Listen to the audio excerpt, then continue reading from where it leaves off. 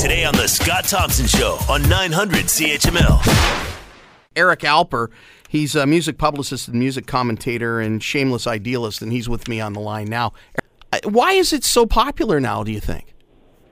Well, I think for a couple of reasons. I think it's just one of these songs that end up from generation to generation in completely different contexts for that success and popularity beforehand.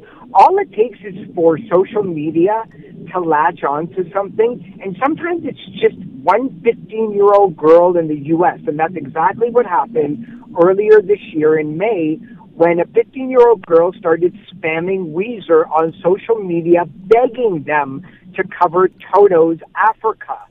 And this has went on for like weeks and weeks and weeks, every single day. And then, Weezer finally relented, but then they posted a video of them doing Rosanna instead of Toto's Africa. The Scott Thompson Show, weekdays from noon to 3 on 900 CHML.